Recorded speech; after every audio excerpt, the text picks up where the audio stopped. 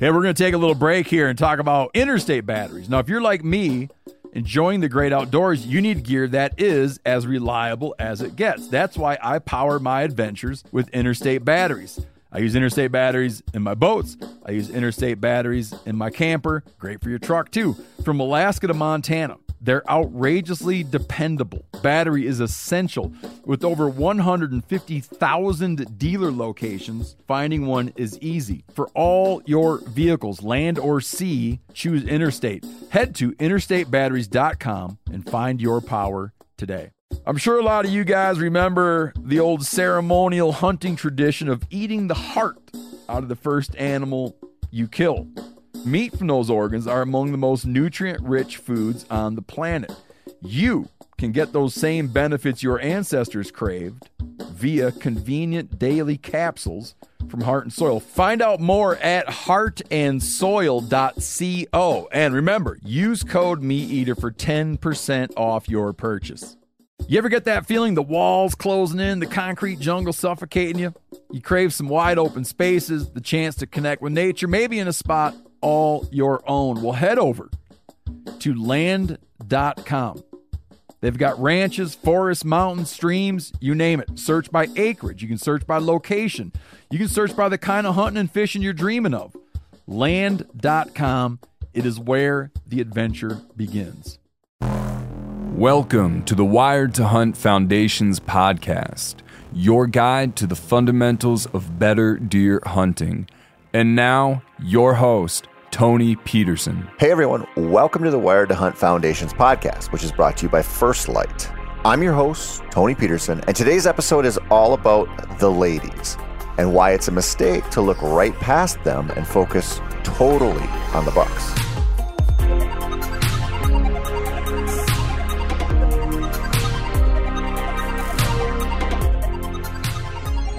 They don't get any credit, and it's a shame.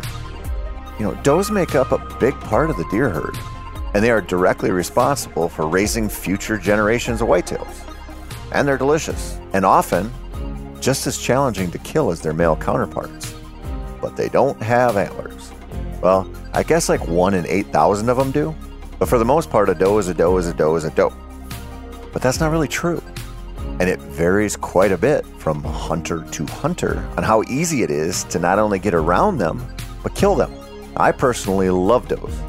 I love them so much, I'm going to talk about them for the next 2 weeks. And even if you're the biggest antler fetish hunter out there who cares only about big racks on the wall, you should give it a listen, because learning about how to hunt does can help you hunt the bucks better.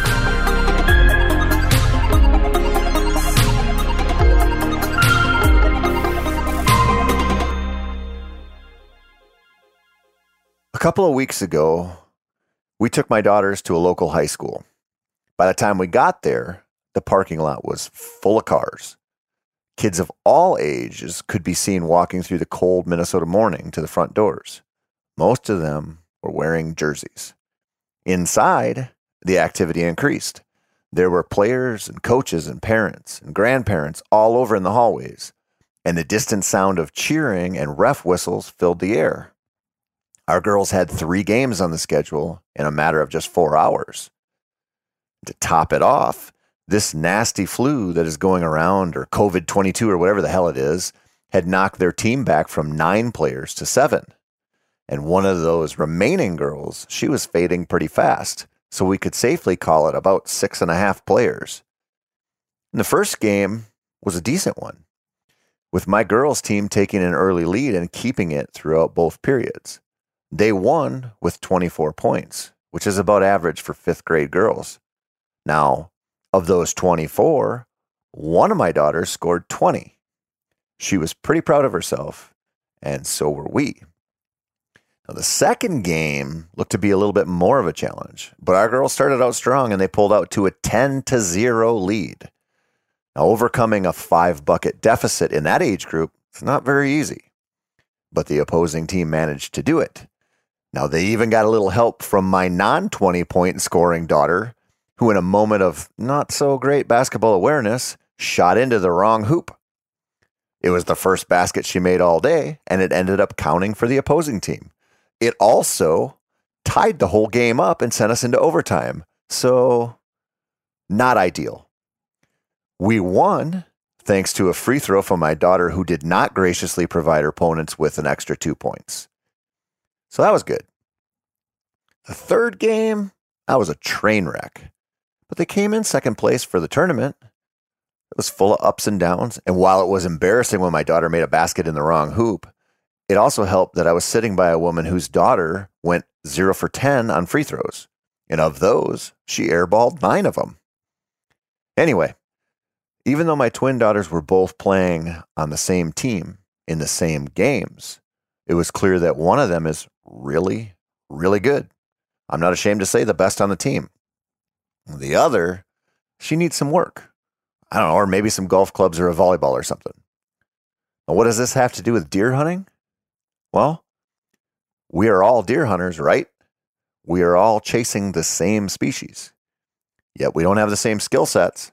Sure, we wear the same jerseys, maybe looked up to the same coaches, but some of us are starters and some of us are bench warmers. For now. Some of us should focus on mature bucks, and some of us should be really happy to make a good shot on any deer, even if that deer doesn't have antlers and never would. That's right. Some of us should just be deer hunters with an emphasis on does. That might seem crazy, or that I'm shitting on newbies or low experience hunters. That's not my intention at all. I'm a firm believer in working your way up the ladder in life, and I think there is a progression to whitetail hunting that can be circumvented, but shouldn't be. Now, how do you circumvent it? That's pretty easy. You just have to have a parent who, invested in an Apple in 1987 and kept all their shares until recently. And now that they've gifted you, tens of millions of dollars, just go out and buy a section or two of land in Iowa or Kansas. Done and done. See? It's pretty easy, right? Now, there are other ways to circumvent the process too. But if you had those, you wouldn't be listening to me. So let's assume you don't, and let's ask another question. How easy is it for you to kill does? If you answer, well, it's pretty dang easy, bro, I'd counter with, okay, when and where?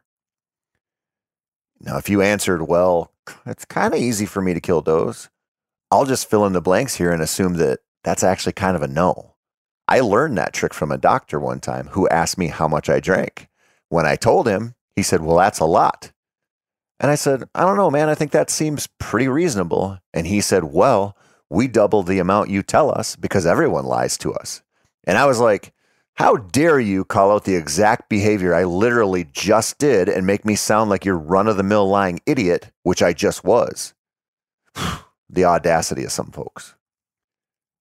Killing does seems easy because you know what? About what I said earlier. They don't have antlers, so a doe is a doe is a doe. The 1.5-year-old doe, she gets lumped in with the old horsehead doe that is gray in the face, snorts at you when you even think about hunting, and has put 2 fawns on the ground and guided them to young adulthood every spring for a decade. Would we do the same thing with bucks? I mean, would you say a Forky is the same as a 150-incher? No, because that would be dumb. As dumb as lying to your doctor about a really unhealthy addiction that you have. We would say, well, hell no. Those 2 deer have nothing in common. That Forky, he's just young and dumb, and he has maybe his whole life ahead of him if somebody doesn't shoot him. He's no real challenge for a quote-unquote real hunter. But the 150, well, let me tell you something. That deer isn't even really a deer. He's a wizard of the animal world that can wave his little magic wand and disappear in a wisp of smoke. He can sense your presence through his 6th sense and feel the vibration of your heart beating through your first light vest from a half a mile away. He's so nocturnal, he doesn't even remember what it's like to move in the daylight hours. If you spook him, well, son, you best target another buck because that deer has done packed his bags and moved to a whole new property. And now he's so cagey, he actually digs a hole and hides in it after covering himself up with leaves and other debris. All you'll see is an antler tip poking out of the leaf litter, if you see him at all, which you won't because he's practically invisible. Of course, this is all grade A level horseshit. A 5.5-year-old doe is probably pretty damn similar to a 5.5-year-old buck, at least when it comes to survival. The downside she has is that she's usually got little mouths to feed, and that might put her in a position to take more risks. The buck, he can and does just look after himself. So where am I going with this? If you want to be a better deer hunter, you have to get better at hunting deer, all of them. You will never be a great big buck hunter if you can't kill does on the same properties you're hunting those bucks. You will never be a really successful over-the-road buck hunter if you can't travel and shoot some adult does. Now, I know a lot of people might not believe this because we focus so hard on bucks, but let me share a couple stories of my life about does to kind of frame this up for you. Now, I mentioned this one particular old gal a few times, so I'll just keep it short. But I once co-owned a little property in the suburbs here. We put in a kill plot on that place, and an old long-nosed doe claimed it. She would rear up and swat at the other deer that came in, both bucks and does, and was generally a grade A deer version of a Biz Nacho. So I said, well, I think it's time to put her in the freezer. But she was on to that stand that we had over the plot. So to outsmart her, I put a ground blind in there as well. I figured she would never see me in the blind and never know for sure if I was in there until it was too late. Except when I did sit that blind and I did try to draw on her, she busted me instantly. I tried to kill that doe quite a few times and I failed every single time. For all I know, she's still out there knocking the lesser deer senseless with her ancient hooves. Or how about this? In 2017, I think it was, I had quite a bit of time to hunt in northern Wisconsin. I had a buck and a doe tag, and I thought, I just want to shoot both on public land. The area I hunt over there has no shortage of big woods that's open to anyone, so I figured killing a doe wouldn't be much of a challenge. But I figured wrong. I got too cocky. It took me 3 weeks, and while I didn't hunt every day, I did hunt a lot. I got busted by every single doe that came into range until we finally got some snow and I changed up my program to sit a spot I'd been curious about. I set my stand facing away from the trail I expected them to use, and I waited in the frigid cold. And about 15 minutes before shooting light was up, I heard the crunch, crunch, crunch of a deer coming up the trail. Since I had a buck tag and a doe tag and very low standards, and also quite a bit of PTSD from getting busted so much, I drew early, way early. And as soon as that doe stepped out to where she could see me aiming around the trunk of that tree, she had me pegged. I mean, instantly. It reminded me of one of the only bobcats I've ever seen while hunting that walked out across a field, looked up at me, sat down, and then spooked. That kitty was 200 yards away and saw me instantly without even trying. And so did this doe. And the only mistake that she made was that enough of her chest was visible that I had a shot. And I got it off and I hit her well, but I'm pretty confident she would have been gone in a few seconds if I hadn't. It was a humbling 3 weeks of hunting, my friends. I've had other experiences with does that made me realize we should give them more credit too. A recent example is when I was sitting in Wisconsin on a property I own with one of my daughters back in October. Our blind, which I had set on a little kill plot before the season even opened, had been really kind of the hot spot. So we had hunted it a few times already. I still felt confident a deer would come in, and as the sun set, we saw a doe looking at us from the edge of the woods. She was laser focused on the blind, so we sat like statues. She took 2 steps out, stopped, and then she took 2 steps back. The wind was perfect. We hadn't moved. She hadn't seen us, she hadn't smelled us, and we hadn't made a sound. She just didn't like the vibes, I guess. And I thought she was leaving. So I slowly eased my binos up to my eyes, and I realized that she was standing in a patch of gray dogwood and aspens. She was still staring. She just made sure to do it from the cover. That's also when I saw 2 more does doing the same thing. It took 5 minutes. But the lead doe finally walked into the plot. And when she did, she sidestepped to try to get our wind. And she stopped and she looked and she stared some more. She didn't have any fawns with her, and neither did the other 2 does, but that didn't seem to matter at all. Now, the lead doe finally decided to feed in, which sent the all clear to the other 2, but I'm confident we wouldn't have gotten away with that in a tree stand. She'd have seen us. I'm also confident that any slight mistake on our part and the whole thing would have been over. Now, I rarely see bucks, even public land bucks, act that way, but I see old does act that cagey quite a bit.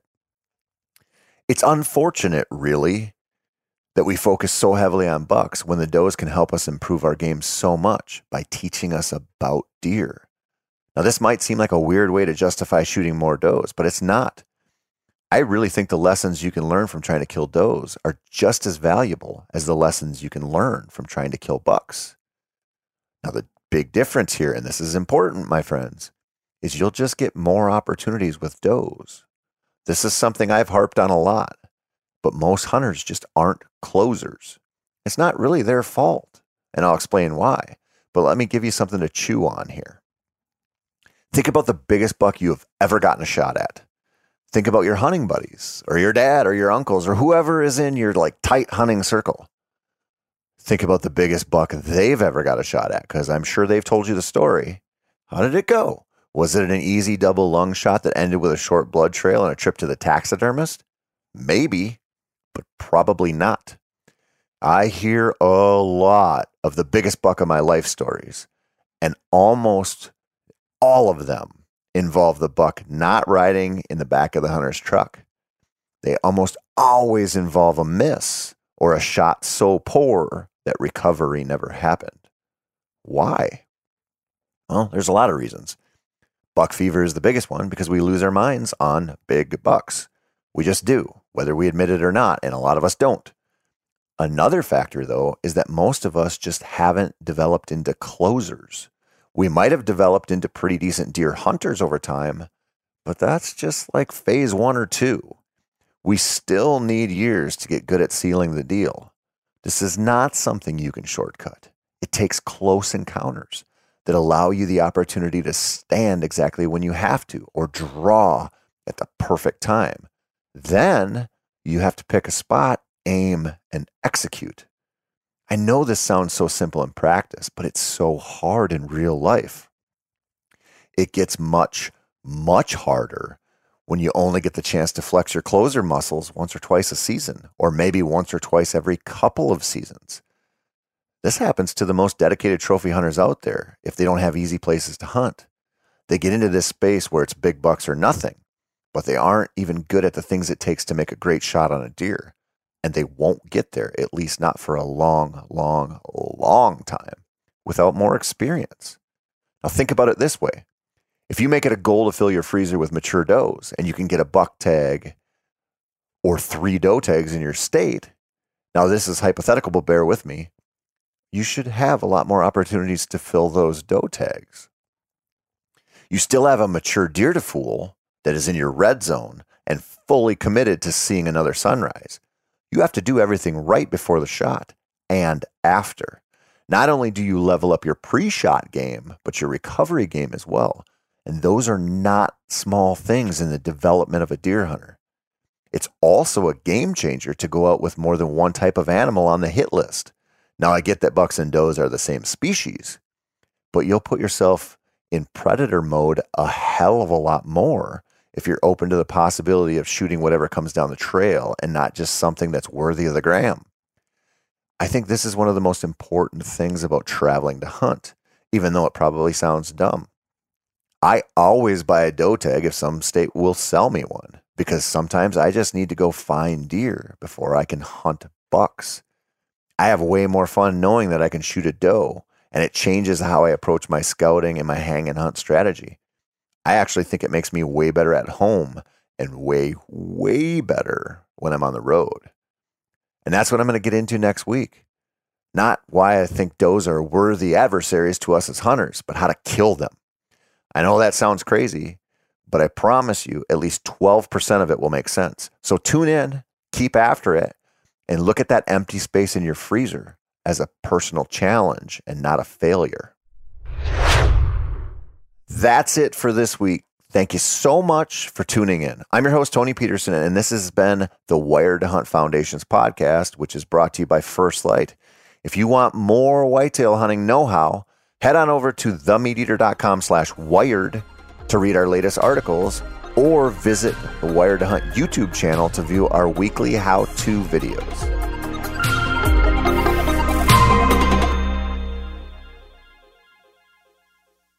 Hey, we're going to take a little break here and talk about interstate batteries. Now, if you're like me, enjoying the great outdoors, you need gear that is as reliable as it gets. That's why I power my adventures with interstate batteries. I use interstate batteries in my boats. I use interstate batteries in my camper. Great for your truck, too. From Alaska to Montana, they're outrageously dependable. Battery is essential.